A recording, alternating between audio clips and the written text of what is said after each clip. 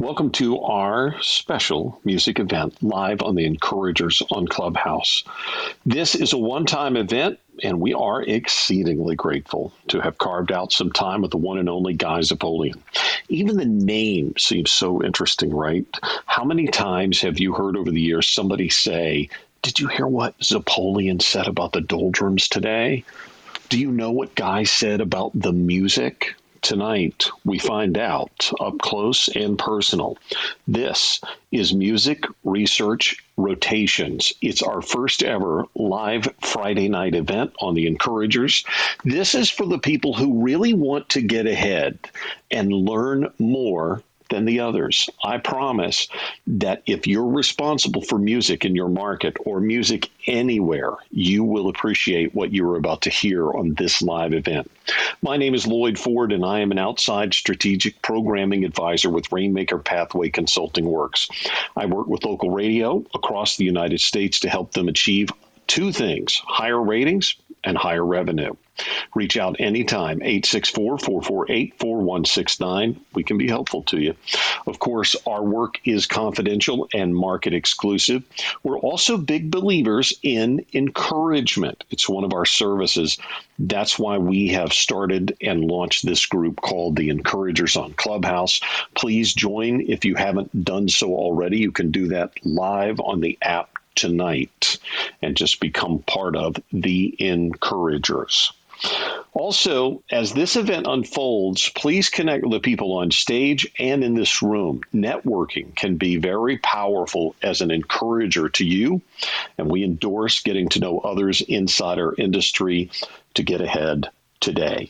A very special thank you to Joe Kelly for producing the Encouragers Innovation and Audio podcast, and of course the Encouragers the Radio Rally podcast. These podcasts are available anywhere. This particular episode that you're listening to now, this live event, will probably be available within about an hour or so from the end of this live event, wherever you get your podcast. A thank you to JustJoeProductions.com for creating our audio footprint and distributing the podcast. We are, as I said before, exceedingly fortunate to have an opportunity to spend some time with Guy Zapoleon tonight. I do want to take a moment to kind of frame this correctly for you. In case you don't know Guy Zapoleon's long history as a winner in radio, and especially with music theory, and getting to know the consumers, known as listeners, of course.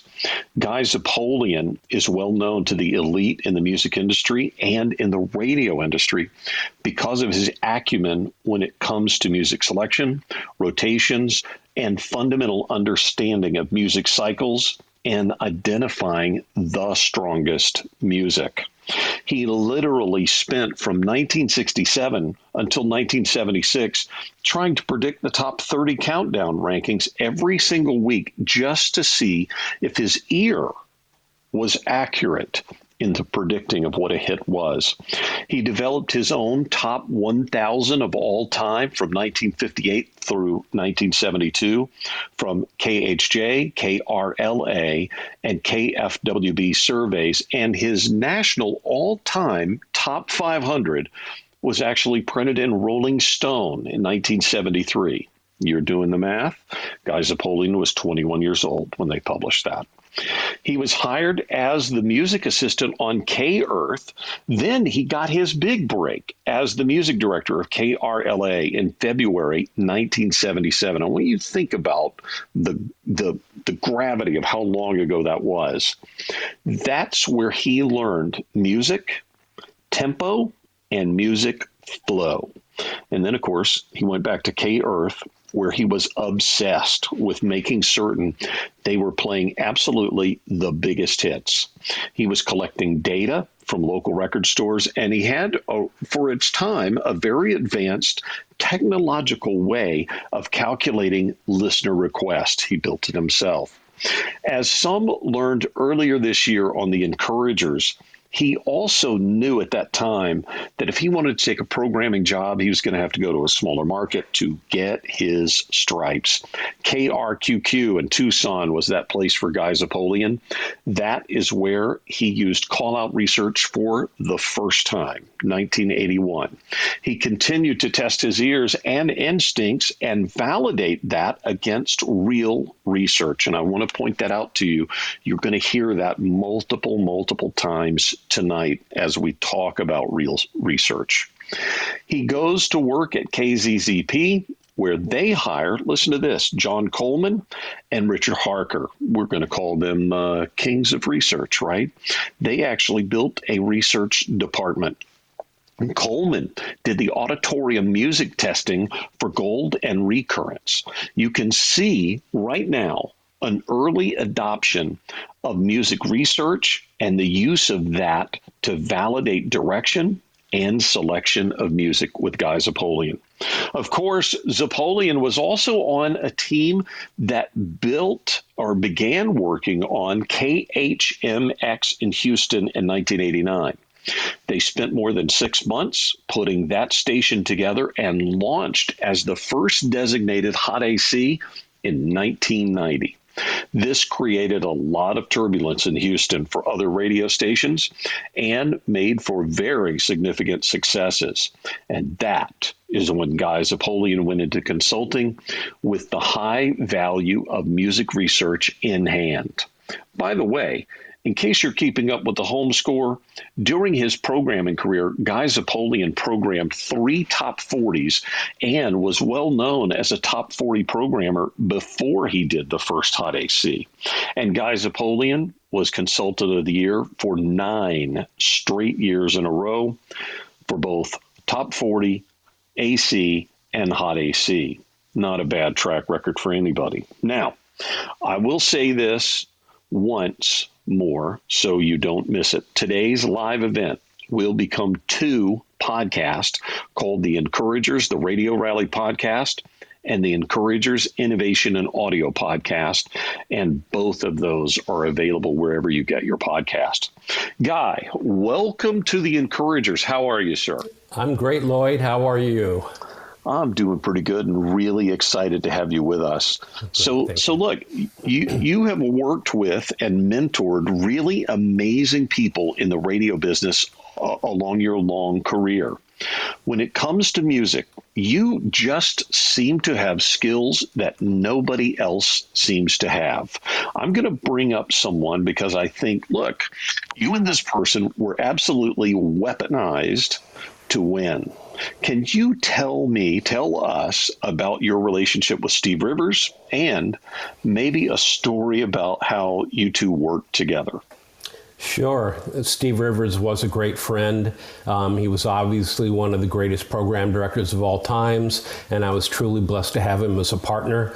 And we worked together on so many different radio stations. You know, we first met at a radio and records management seminar as a team, and we were tasked to build a business plan for a model radio station, and we became great friends at that point. And who knew that 10 years later we would be basically doing some work with Evergreen, Chancellor, AM/FM, really starting radio stations up and making sure that the radio stations were on track. And we put on WKTU, went from worst to first, put on Jammin' Oldies, and of course we worked with Z100, and we're lucky enough to work with Tom Pullman when he was there. Most of the time we played yin and yang to each other because a lot of us, we were pretty similar in a lot of ways. Both of us were data focused. Both of us were pretty creative.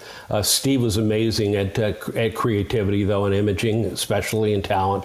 But we often switch roles, playing devil's advocate, sometimes as a creative guy, sometimes as the data guy.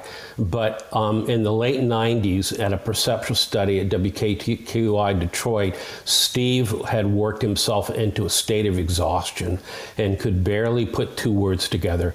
And, knowing Steve and the radio warrior he was, he still showed up up to Detroit from Seattle, and because he was head of programming, and he wasn't going to not be there.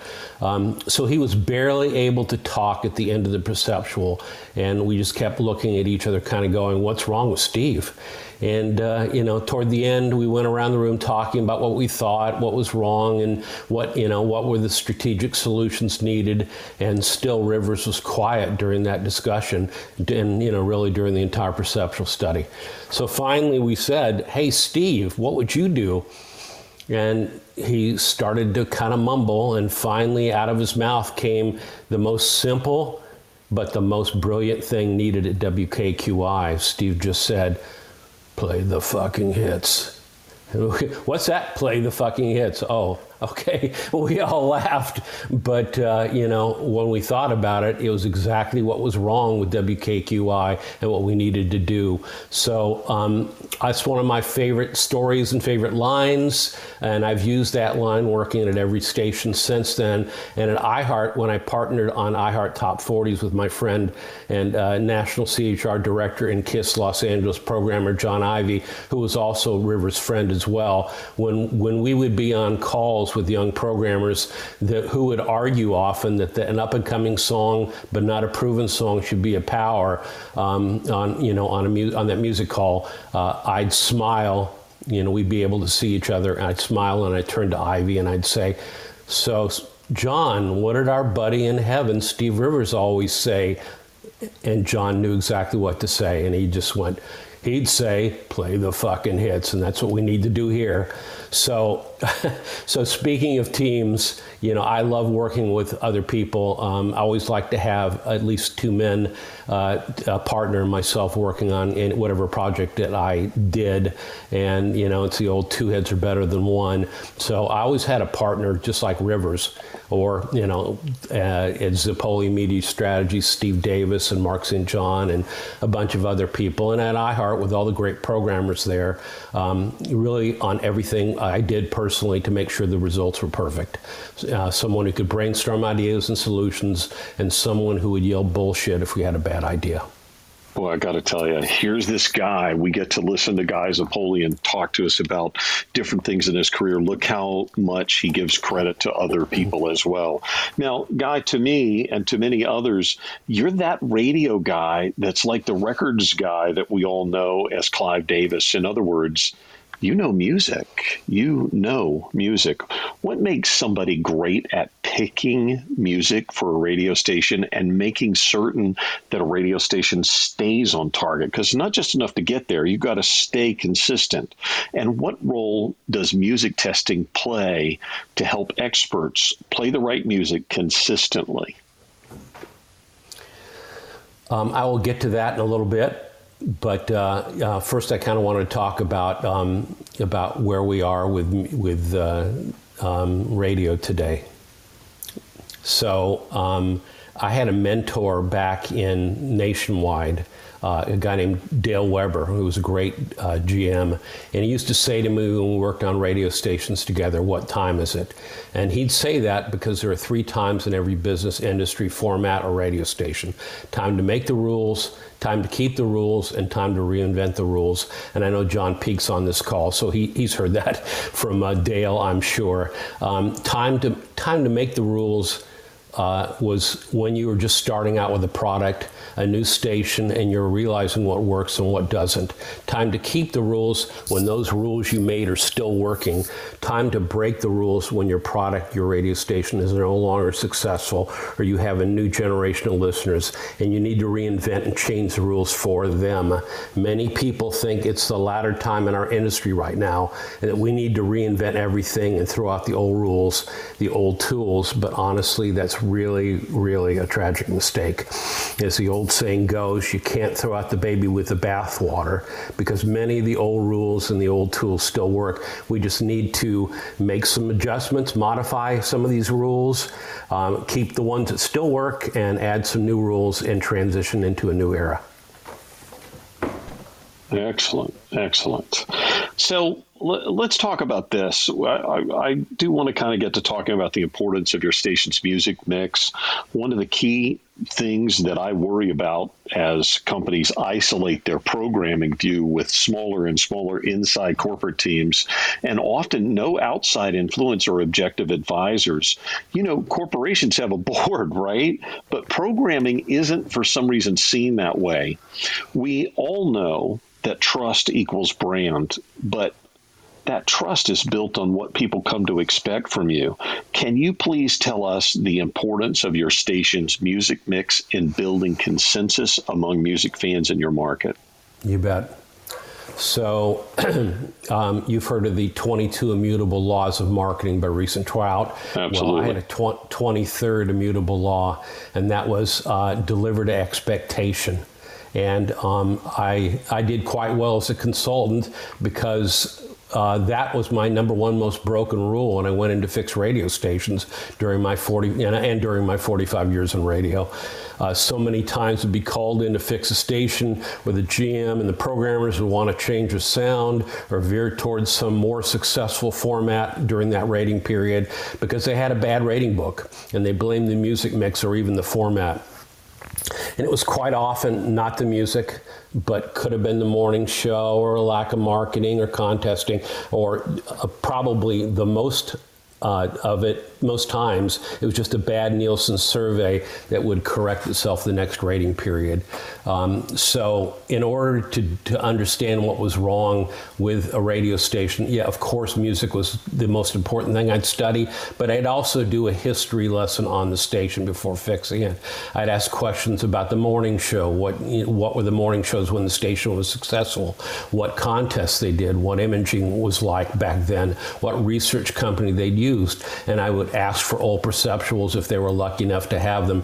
And musically, I'd find when the station was successful in the ratings and get logs from that time period from whatever source I could. Sometimes I'd get actual old paper music logs from the radio station and study them. I'd then compare their music mix now versus what they were doing successfully, looking at music architecture, tempo, and genre balance. And I'd use that as a base to rebuild the music systems, their clocks, music research systems, and music scheduling systems. Boy, I tell you, you have said this. I picked up on this. One of the tricks of programming is understanding the power of consensus, right? Absolutely. If you took your average music library, your currents, recurrents, and gold of about 80 to 100 for top 40 or 400 or more songs for other formats, and you asked 100 people in your audience what their favorite songs are, you'd be very surprised that there would only be a relatively small group of songs that were shared as everybody's favorite songs. And that's because there are really only a few songs that everyone likes in a given format, and those songs are the core of your music mix. They're the favorites for a majority of your target audience. There is a consensus with that audience and an agreement that those songs are their favorites. Those songs are critical to make your station cumulable by a large group of people week in and week out. That's why setting up your target audience to measure for research correctly by age, sex, race, by your station's close competitors, and your station itself, and that's essential for success. And a well-targeted library music test for your gold and recurrence at least once a year, and I've seen it where people have gone for 2 years or more, which is crazy, not doing that. And especially at top 40, and a bi-weekly music call-out report are really critical. And those help you find those touchstones, your true power, current, recurrent, and gold songs that you need to play every few songs in your music mix to keep listeners tuning back in. By the way, as you're listening to Guy Zapoleon talk about this, I mean, he drops little things that you may not think at first, okay, that's really, really important, but he's already dropping things in this conversation that you're going to go back and listen to again. And that's why we're putting this out in podcast form later so that you can have an opportunity to do that. Guy, is this where you talk about the spoke system, your spoke system, correct? Absolutely, yep. I'll get to that shortly. Absolutely nothing from a music standpoint is more important to your station's success than making sure your powers, your down powers, or stay currents, your recurrents, and your gold are super strong. Okay. That makes sense, right? Yep. And down powers are, some people call them stay currents. I call them down powers. Some people used to call them back in the day stash, but it's really that category that's between a power current, and as songs drop out of there, they don't just go to recurrent and play once a day. They play, every 5, 6, 7 hours. Now, this is about extracting additional power out of your cream of the crop songs, correct? It is. You can see those songs. We all know that in the record company system, if you will, okay, all songs are even. Well, you know what? We know that's not true. We know that some songs are unbelievable overperformers, and identifying those are important and critical. And this is what you're calling down powers, or I might call a stay current, but This is what you're talking about, correct? And many of what people consider down powers actually should be powers, but I'll get to that later. Ah, nice. I knew that was... I'd wager $1 billion that a lot of radio stations' power categories are not nearly as strong as their programmers think. So let's talk about a big secret that escapes most broadcasting companies, except one that I won't go into, where it's a standard operating procedure, and that big secret is the spoke system, something that I actually developed in the 90s, a system that creates foundational building blocks for your music. Spokes are like the spokes in a bicycle wheel that support that wheel. They aren't necessarily just the best testing songs. Spokes need to be bulletproof, immensely popular, and familiar touchstones for your listeners. But most importantly, spokes need to have huge appeal with both your core and your non-core. And that doesn't mean just total. That means core and your non-core, okay? So you structure your clock strategically with at least every other song being a spoke, and that way you can use them to sandwich the weaker songs you play in between. Anything from brand new songs to mediums, and I even consider Bs non-spokes. That way, when you build the expectation in your audience that if they hear a song they don't like or just switch away from a commercial, you train them to come back to your brand before your format competitors. Why? Because of the way you created your music clocks, with every other song being a spoke that appeals to both core and cum/non-core. So your audience knows that if they hear a song they don't like, they're guaranteed to hear a song they do like the very next song or when they tune back in. The spoke system builds trust with your audience. They know they can depend on you for their favorite music in your format. Okay, so this gets back directly to trust equals brand. Trust equals brand. You've heard him talk about spokes and the core and non-core importance of using that specific system. Do you necessarily think that music is getting the attention it deserves, Guy, or could things be slipping through the cracks today in today's honestly really busy radio world? Yes, absolutely. I don't think radio programmers have the time they need to just listen to music. With everything a radio programmer has to do, working with talent, sales, promotions, marketing, social media, and often more than one radio station, I really doubt that the PD has that time anymore. So back when we were programmers, I remember Dave Sholin telling me this a long time ago, we would take songs, put them on cassettes, and, we would spend hours and hours listening to those songs, the songs we were going to add every single week. I personally think not doing that is a tragic mistake, and it makes radio totally dependent on the labels for the potential hits for their format. And it's tragic because there's so many people in our business today that really have great ears, but just because of the way things are, they really aren't allowed to use them as much as they should. So you mentioned earlier that I studied top 40 music and charts for years and years before I was a programmer,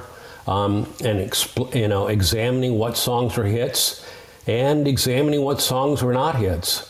So I know the importance of listening to your potential ads multiple times till you knew in your gut if that song was a hit and it had staying power because you listened to it so long, so many times, and it wouldn't fade after a few weeks once you put it on the air. Like I said, sometimes that was 30 or 40 songs a week that I had to listen to over and over again, but that was the job, and listening to music was a priority in doing my job as a program director. Of course, I still relied on research to show me after enough spins, and that's important, whether a song was a hit. So it got to a point as a program director that I and even as a consultant, where I felt confident enough, and I stopped relying solely on record labels to supply me with the potential hits, the songs that were, they were working radio on. And I saw Brian Thomas there because it reminds me of when they used to call us the Brat Pack. Several of us, Steve Kingston and Brian was one of them, and Steve Perrin and a couple of others. But we played songs that we believe were going to be hits, and we shared our research with each other. So we had our own little tight group, knit group of programmers, and we broke a lot of music together. When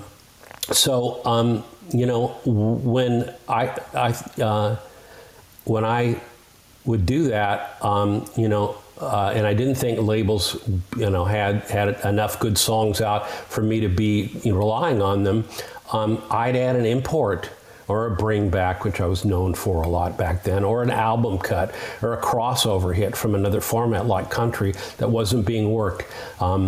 And without getting into heavy detail, I did that because I grew up listening to KHJ. That's what they did. It wasn't my idea. It was their idea. They did a lot of that back then. They used their ears, and that was, to me, arguably the greatest radio station of all time. So, I may get some credit for it, but I was doing what I was mentored to do by listening to KHJ back when I was a teenager. So when my radio stations featured these extra normal songs, instead of depending solely on label priorities, that those songs that I added that were left field songs acted like a secret weapon and kept the hit quotient higher for my radio station than my competitors, and that got my station higher ratings. At different points at KZZP, we had one or two songs in power every month that weren't being worked by labels, or bringbacks like Red Red Wine by UB40, Moni Moni by Billy Idol, which we played 9 months before it was actually re-released. White Lines by Grandmaster Flash. I don't know how many people remember that. That song was number one on KZZP. Or we'd do bringbacks and album cuts from popular movies like Beetlejuice. Do You Love Me by the Contours was also a number one song for us at KZZP. But it wasn't just me. We had really an amazing all-star group of music directors, to me the greatest group in a short period of time ever in the top 40. And that included Steve Goddard, who was my first music director. It was great. Then I trained Kevin Weatherly, and obviously we know what he went on to do. Great programmer in his own right. Gene Bean Baxter, who Kevin and Bean, was a great music person. People don't realize that as much. He was incredible. Todd Fisher, Darcy Sanders, who went on at K-Rock as music director, assistant PD, and VH1, and then Michelle Santosuso, who programmed KMEL and The Beat. And we just refused to be solely dependent on labels for the music on our radio station and dependent on that music for our ratings. We just weren't going to do it.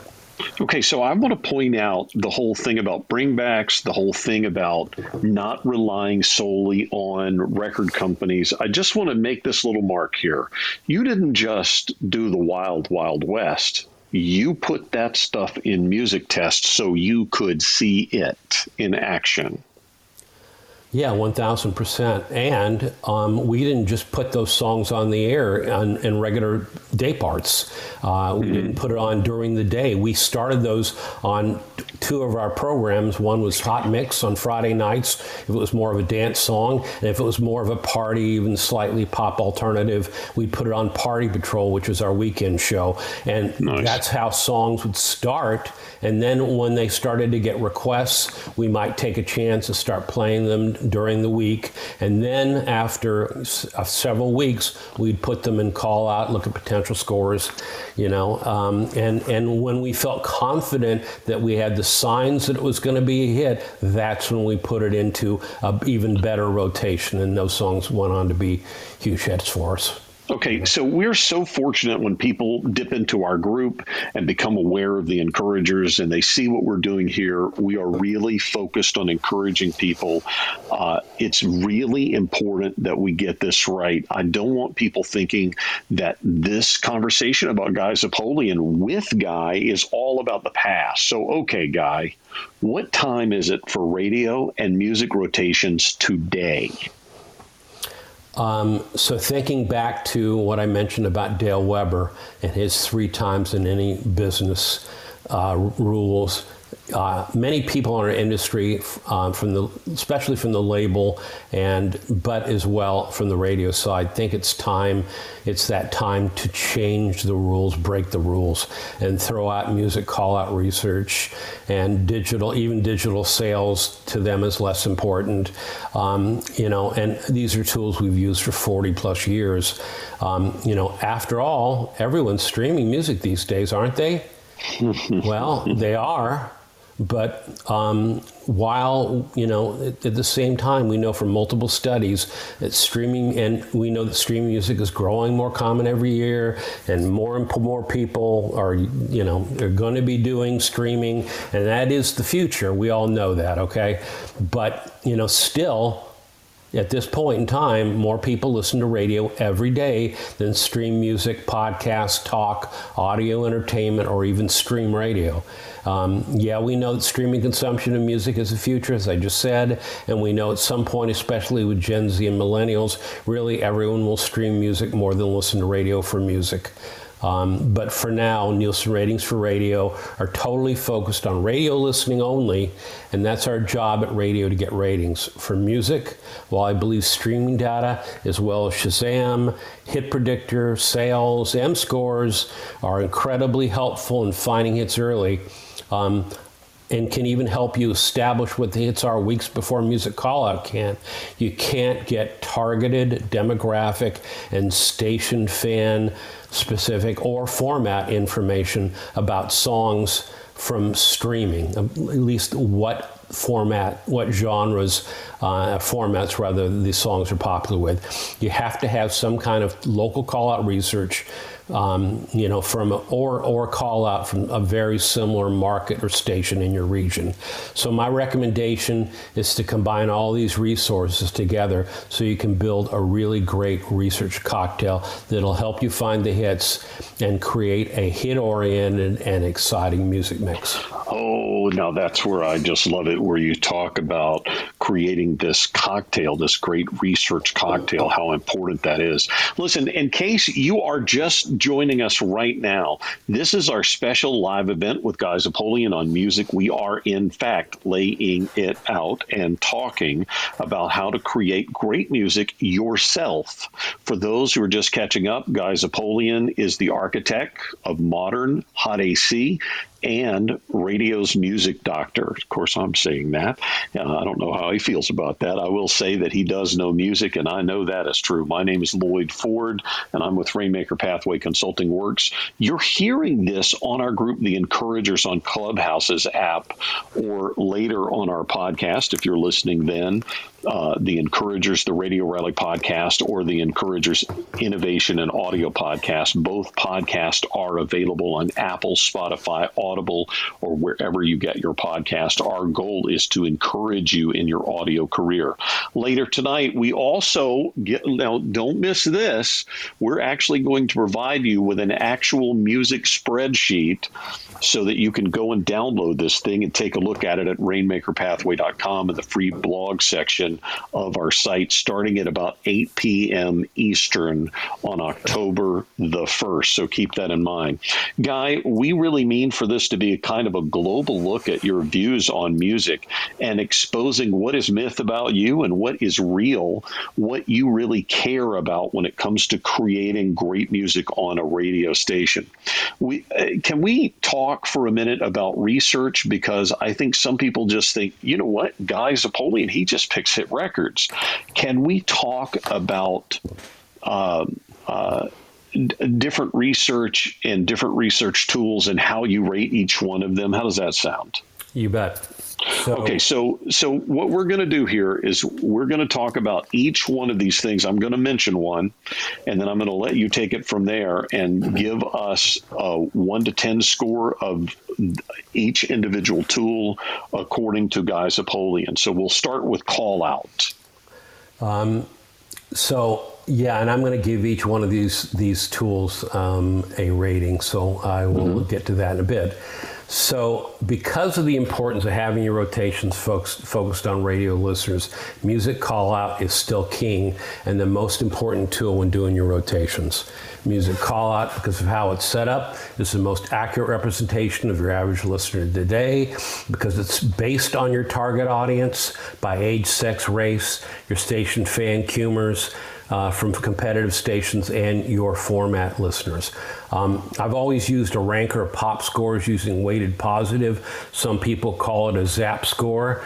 It reminds me of John Peake, because that's what we did when I was working with him in Denver. It's a 1.7 times favorites added to like percentages on a 1 to 5 scale. What's the score for call out? It's 10. You say that's a 10 out of 1 to 10, correct? That's a 10 out of 1 to 10. It's absolutely the most important tool, and it's absolutely critical to have that or a reasonable facsimile to do your rotations, absolutely. Every other important tool, while valuable, must be used together. To me, each of these next 3 tools only has a value of 2 for each one. And since even combined, these tools only add up to a 6, to me, they're definitely much less important when doing your actual rotations than the call-out, which is the 10. So we just talked about call out. You gave that a 10, and you already have called the ball on this and said, look, these others we're going to talk about, they're a 2 score on a scale of 1 to 10. That really tells us a lot. Let's talk about streaming. So I'm very opinionated about streaming charts. Like I said, everybody's, so many people are streaming. You cannot deny that. It's obvious. But when I look at streaming, I look at Nielsen streaming to create rankers, because it combines all the streaming giants, YouTube, which is the most popular, Spotify, Amazon Music, Apple Music, etc. And look, we know how critically labels care about streaming, since it often makes up as much as 80% of their revenue. As they say, follow the money. Well, that's what they care about the most. And they let the chart services like Billboard and Mediabase know how important it is. And, and it's also an important factor, the most important factor in the songs they promote to radio. So it's very important to realize when you're looking at streaming numbers and streaming rankers overall, that they're not as dependable as you think they are. A song's streaming numbers can be hyped by labels or fan clubs. Generally, we know some of that is washed out by the sheer tonnage of users, that washes out that some of the hype. But an interesting thing I learned about a year and a half ago, that streaming, one person can count as many as 50 streams per day. And that's 350 streams a week. So a fan club of 10,000 people could be worth 3.5 million streams. Remember, Billboard looks at these streaming numbers too. It's a big part of what they do. In fact, Billboard bases about 60% of its calculations on their charts on streaming, 30% on airplay, and 10% on digital sales downloads.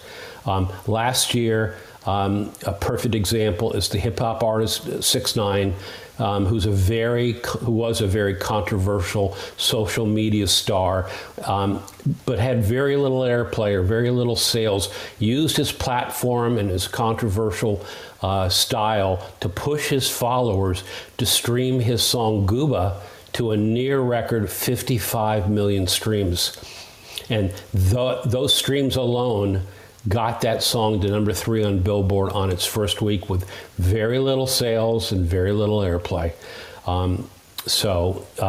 You can have an active audience pushing streaming chart numbers, and you don't know what the age, sex, race is who's streaming that song.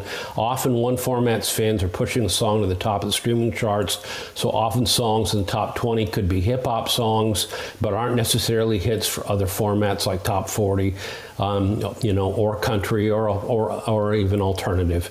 So remember that rankers of the top streaming songs are also not typical of the average Joe and Jane that listens to radio. I think they are different, quite a bit different, heavy streamers versus your average radio listener. So we know from research that songs that are most popular on streaming, Shazam, and sales charts are, and I learned this from Coleman Research about 2 years ago, those songs that are big on streaming, that are big on Shazam, that are big on sales are 6 weeks ahead of the average radio listener. So streaming charts are not really a great tool for doing current rotations. And I love what you're saying here. If I'm reading between the lines, I'm like, okay, so streaming is kind of like the wild, wild west. And as Warren Buffett says with investing, he says he doesn't invest in anything until it's at least 10 years old, so that he has a really good, firm data track record on it. I'm not suggesting that for streaming, but I am suggesting that you're throwing a caution flag in terms of using this as some kind of pure research tool. Let's talk about Shazam Top 200. Sure. So, after a big explosion of popularity about 5, 6, 7 years ago, Shazam has kind of fallen off a little in use versus streaming, but I actually think it's still an incredible tool. Don't think it's a 10, but I think it's a 2, and I think it's as valuable as streaming is. So the top 10, top 15 songs overall, if you just pull out the top 10 by a format like country, are generally the hits, maybe ahead, like I said, 6 weeks ahead, but it's a really good gauge of what could be a hit. And Shazam tends to reflect probably a little greater balance of genres, rock, pop, hip hop, and country. So it's probably also a little closer to reflecting top 40 radio genre diversity than streaming is. So interesting. Now, this next one is really interesting to somebody like you and somebody like me, because we do look at a lot of different data tools. Digital single sales ranker. Let's talk about that. Yeah, so those digital single sales rankers tend to reflect a greater balance of genres, just like Shazam does in streaming. So rock, pop, hip hop, and if anything, leans more pop than streaming. So when you look at a song that is top 15 in all of these, except when BTS drops an album and 15 out of 20 songs are BTS songs, generally, when you look at all three of these tools, streaming, Shazam, and digital sales rankers, if a song is top 15 in all three of these, it's really important. If they're top 15 in all three of these tools, or sometimes even 2 out of the 3, you generally have a song that's going to be a hit eventually for radio and call out. Maybe 6 weeks later, maybe 8 weeks later, but it's generally going to be a hit for radio, top 40 radio and call out. So you're basically getting an inside opportunity to hear Guy Zapoleon talk about how he looks at the functionality of these different tools. The next one is really interesting too. And Guy, I know that, you basically invented this, right? The hit predictor. Can you talk about that a little bit?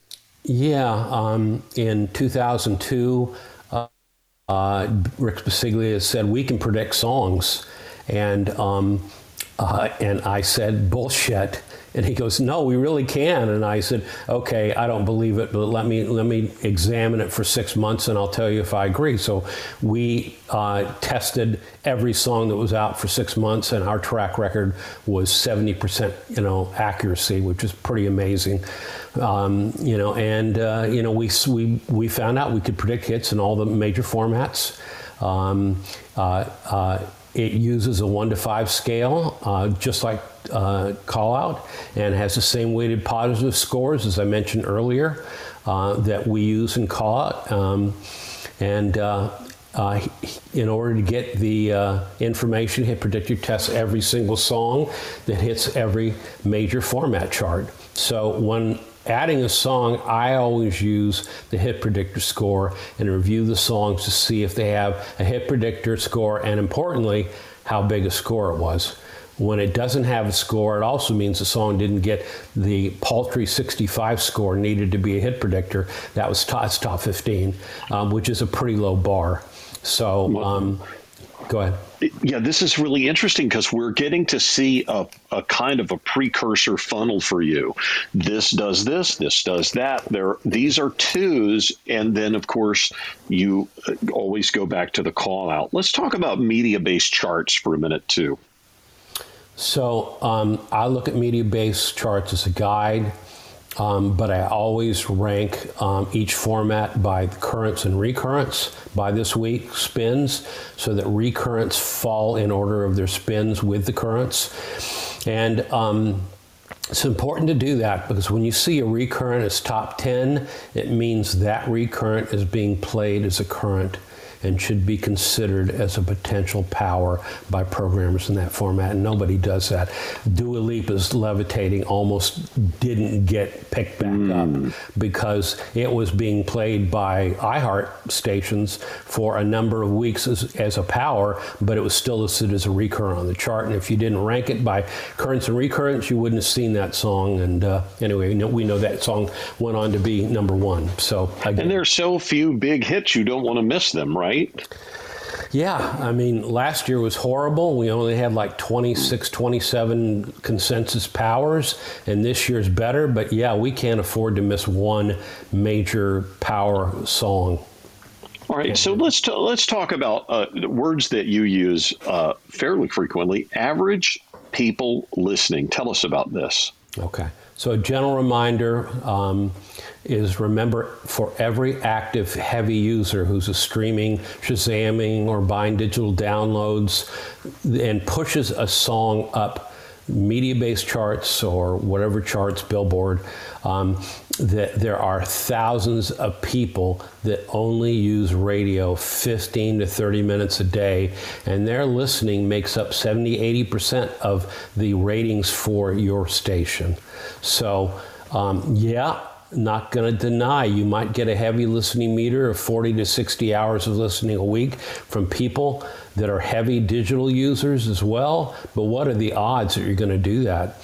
So because Call Out was built to reflect the average Joe or Jane, I still keep a song in power rotation, sometimes up to even 3,500 spins, sometimes even more, like Dua Lipa, which came back. If it's still top 7, Dua Lipa's Levitating, I mean. If it's still top 7 in your call out, I'd make it a power rather than move it to down power when no other current song is close to being one of your powers in call out. Always about strength of song. So a lot of people talk about expectation. You brought it up tonight already a couple of different times.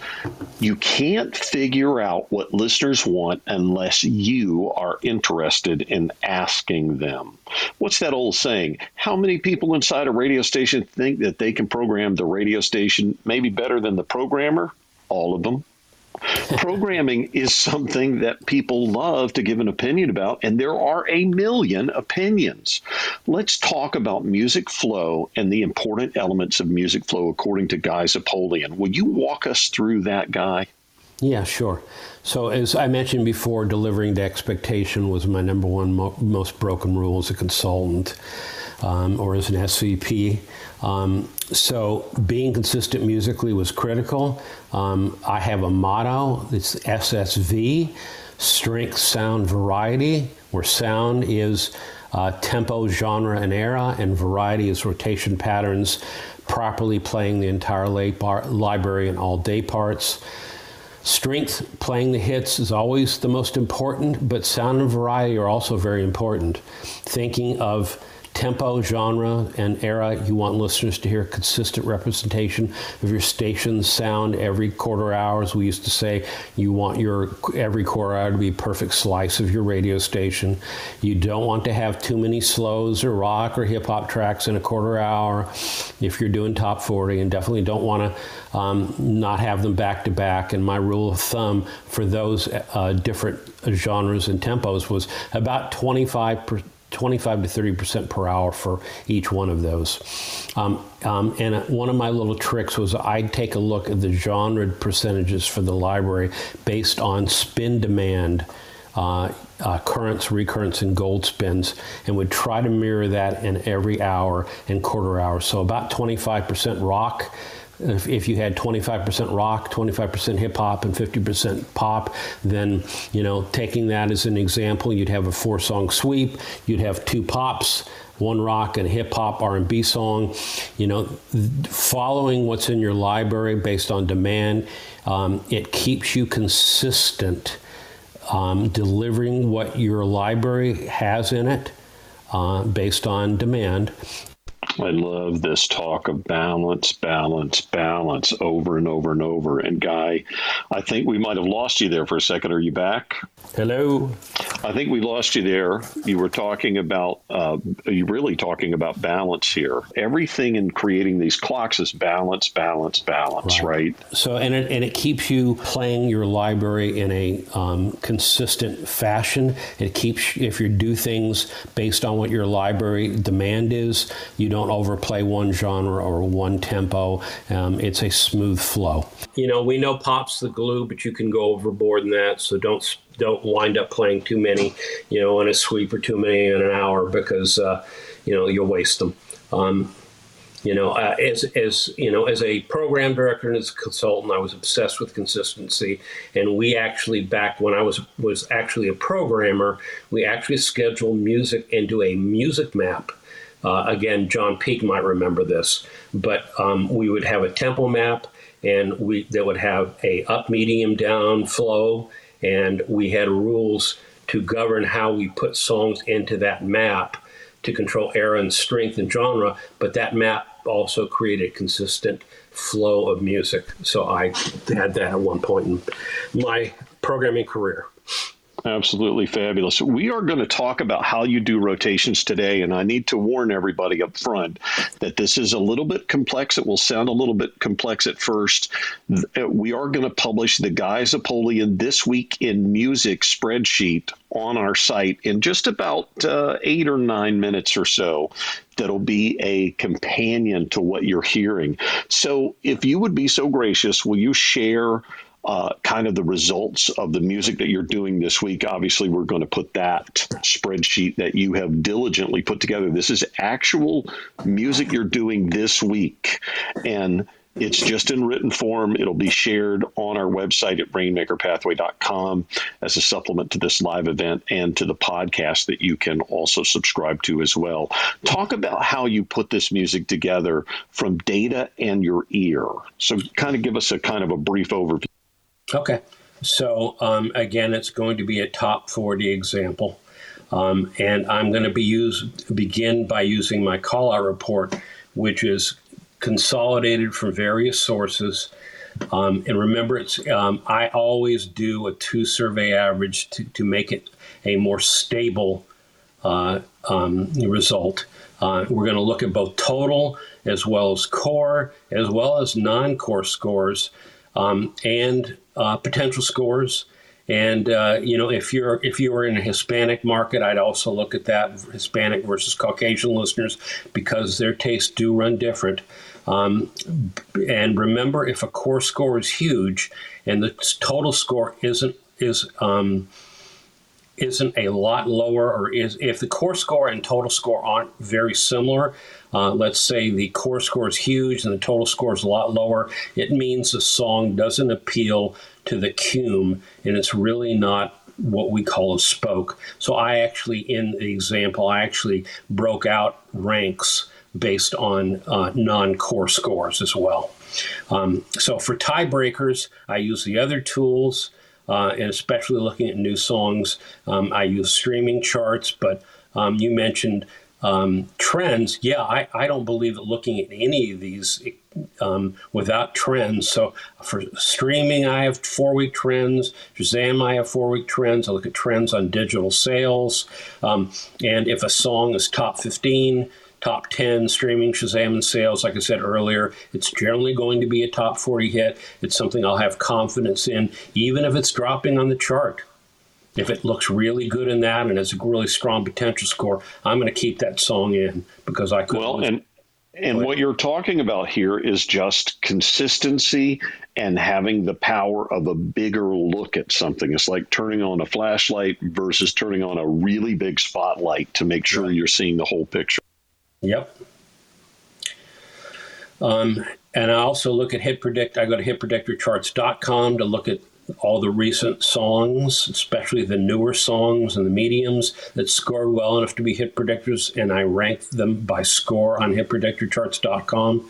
I'll do that when I do ads, and really high scores of 90 on that hit predictor chart or above are generally indicators of top 5 songs.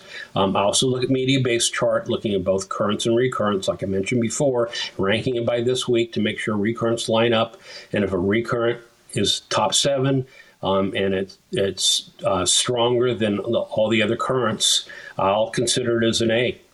If it's top 30 in the media-based ranker, it's probably a good candidate for down power. I'm also going to look at what is peaking, stalling, or dropping on the chart, but only when it's doing poorly in call-out research. And has poor potential as well, will I then remove it? Otherwise, I'm going to look to keep it in my current rotations. I'll download the station playlist, and I'll see how many spins a song has gotten. I used one of the stations as an example. That's in that Excel spreadsheet that Lloyd's going to post. Right. Yep, looking at new songs, unless it's gotten like 200 or 300 spins, it's not even going to be tested in call out. And those songs should stay in new and not be projected to medium or B rotation based on streaming or 1 week of call out. Remember, I look at 2. Also, I look at the total spins to decide if the song is still a power. And I will keep a song in power, like I said before, up to 3,500 spins. And if it's top 3 in call out, top 7, even if it's top 7 when there's nothing better in current, then it'll stay in power.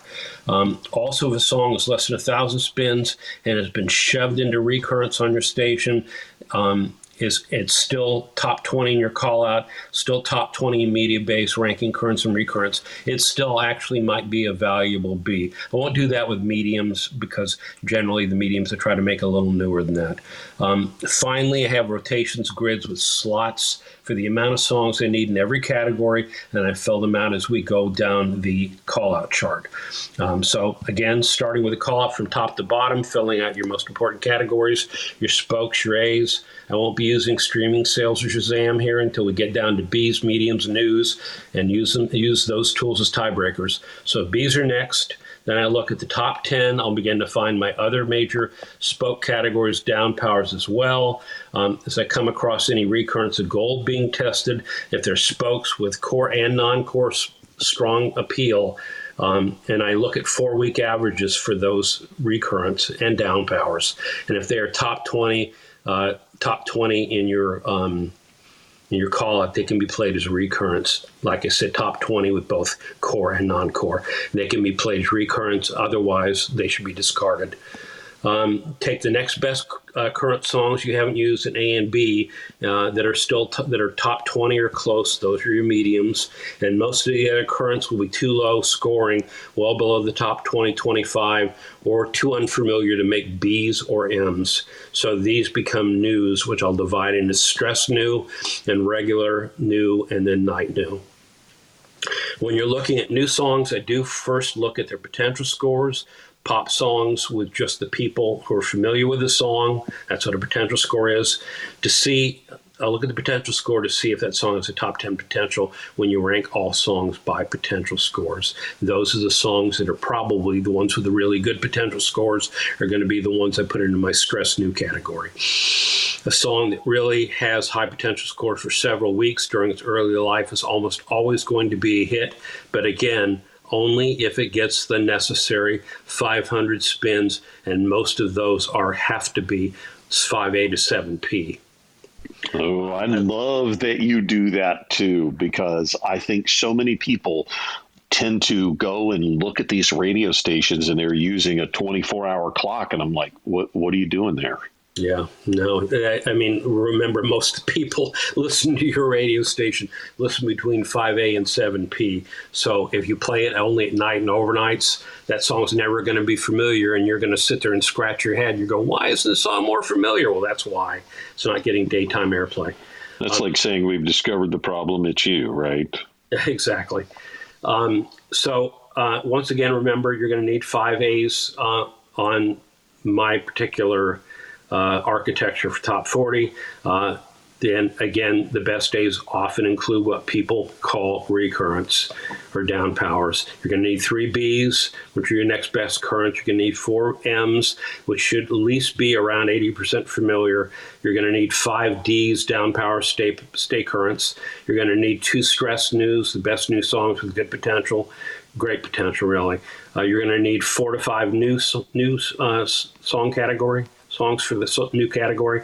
You're going to need 2 injectors that play 7 to midnight.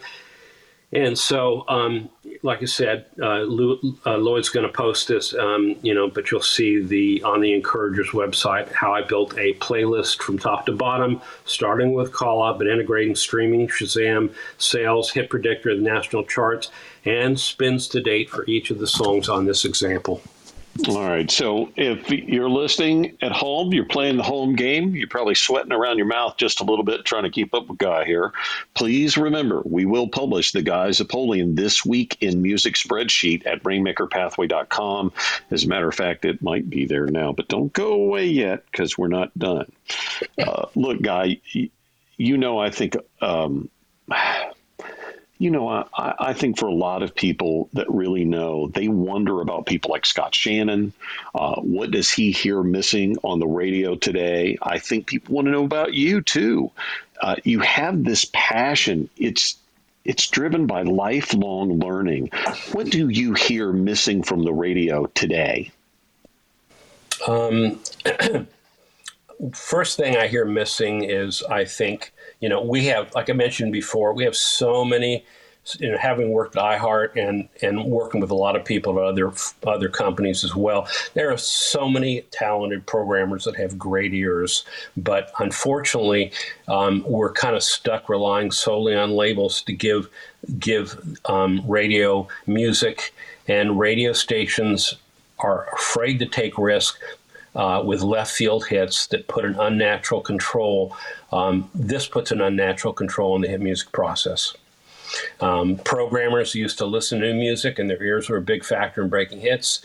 There wasn't a time pressure for a song to be a hit, too.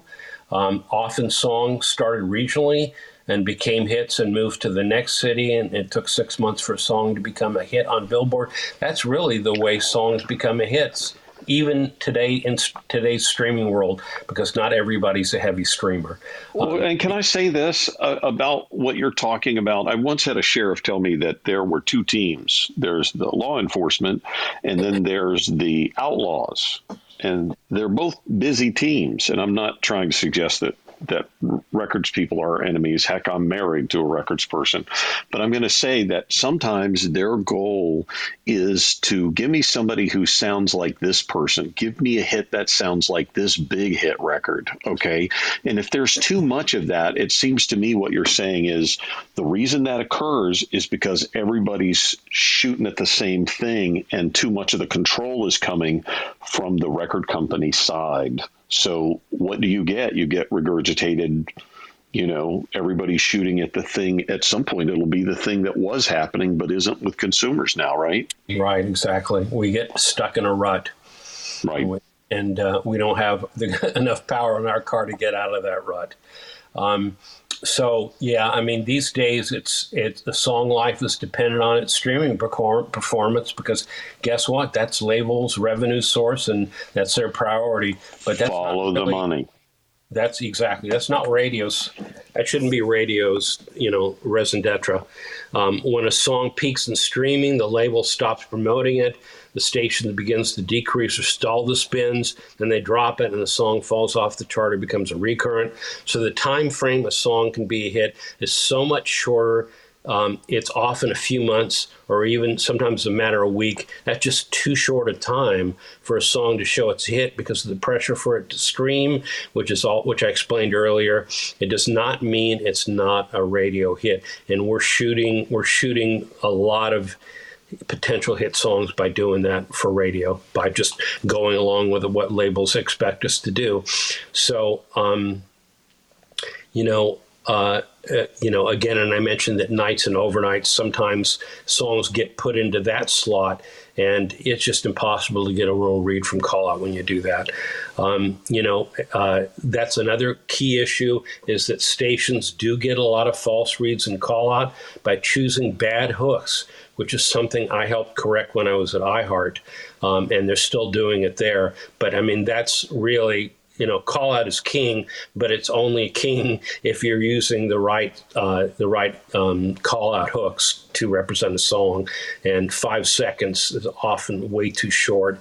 And, it should be a lot, probably 12, 15 seconds when it's a brand new song. So, anyway, bottom line is smart programmers should be using their ears to pick songs and using their call-out to validate their choices for new music and to determine their rotations. They should give a song a chance. Make sure they're giving it daytime 5A to 7P spins when it shows enough early signs of being a hit. The thing that killed more songs is programmers knee-jerking to a bad call-out report or two. And maybe a decade ago, you could tell if a song was a hit in call-out after 200 to 300 spins. That just doesn't happen anymore, especially after COVID. As more people left for Spotify and some of the streaming platforms, and people are listening a little less to radio, although it's coming back. Like I said, COVID changed radio listening habits.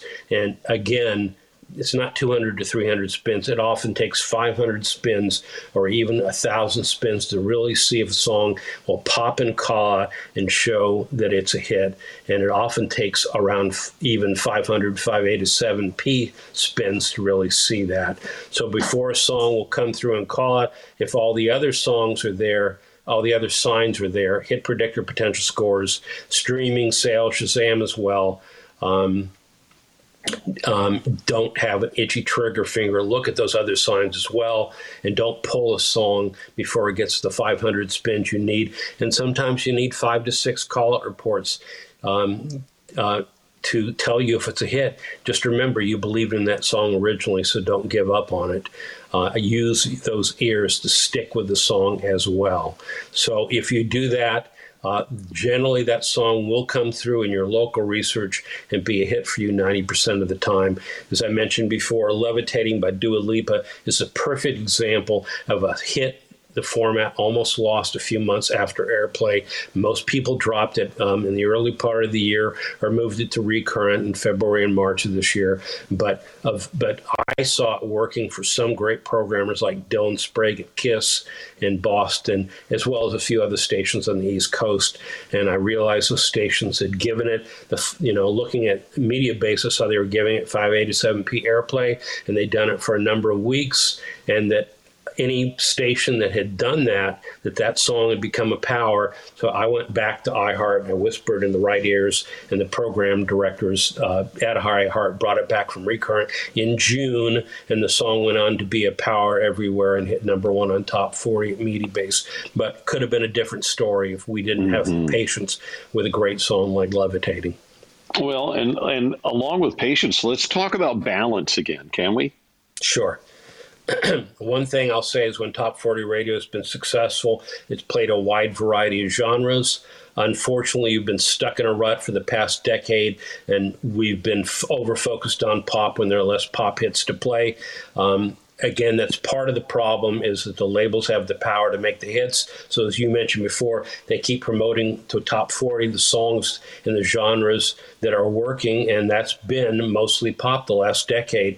But that also means that they're afraid to promote a unique new sound or artist, as it's easier to release what always works, and that radio ads immediately, and they keep releasing that sound and artists that sound like what's already been successful. Why are they stuck on pop this past decade, and really the decade before to a lesser extent? Because of the horrible period of extremes that we all faced in Top 40 Radio in 1989, during that music cycle, when Top 40 ventured too much into hard rock and also maybe to a little lesser extent hip hop, and we chased some of its adults away. Then in 1994, radio overreacted the other way and became an AC hybrid and refused to play rock or hip hop and very little pop, and lost even more ratings. And the Top 40 format was pronounced dead by a couple of consultants, and 500 radio stations left the format. That's a huge number of radio stations, too. It was a third of the total stations that were Top 40 at that time. Mm-hmm. So since that time, Top 40 has believed they needed to be extremely pop, have been very nervous about playing rock alternative or country crossovers, and also because radio became an AC hybrid in the early 90s, and they had played too much of that AC music. They were afraid of what happened, and so they're overly cautious in playing too many AC sounding songs or slower songs today as well. So before 2010, Billboard, the popularity chart, and Media Base, the Top 40 airplay year-end chart, both of those were very, very similar when you looked at the year-end charts, and when you looked at the songs and even the genre balances, they were very similar. But that changed dramatically as Top 40 over-focused on pop music in this last 10 years, where 65% of the Media Base airplay year-end Top 40 chart were pop songs with hip-hop, and R&B 20%, and rock, AC, country songs made up the rest of the chart each year, with only about 15% combined. If you compare that to the popularity charts, it's the reverse mirror image, where hip-hop and R&B occupied 45% of the top 100 songs of the year on Billboard. Rock, AC, and country combined for 25% versus 15% on Media Base Top 40. And pop only was only 39% of Billboard's decade average of the top 100 songs, and 39% versus 65% on Media Base's Top 40 year-end charts for the decade. So as important as pop is for Top 40, you shouldn't be forcing mediocre non-hit pop songs into the format.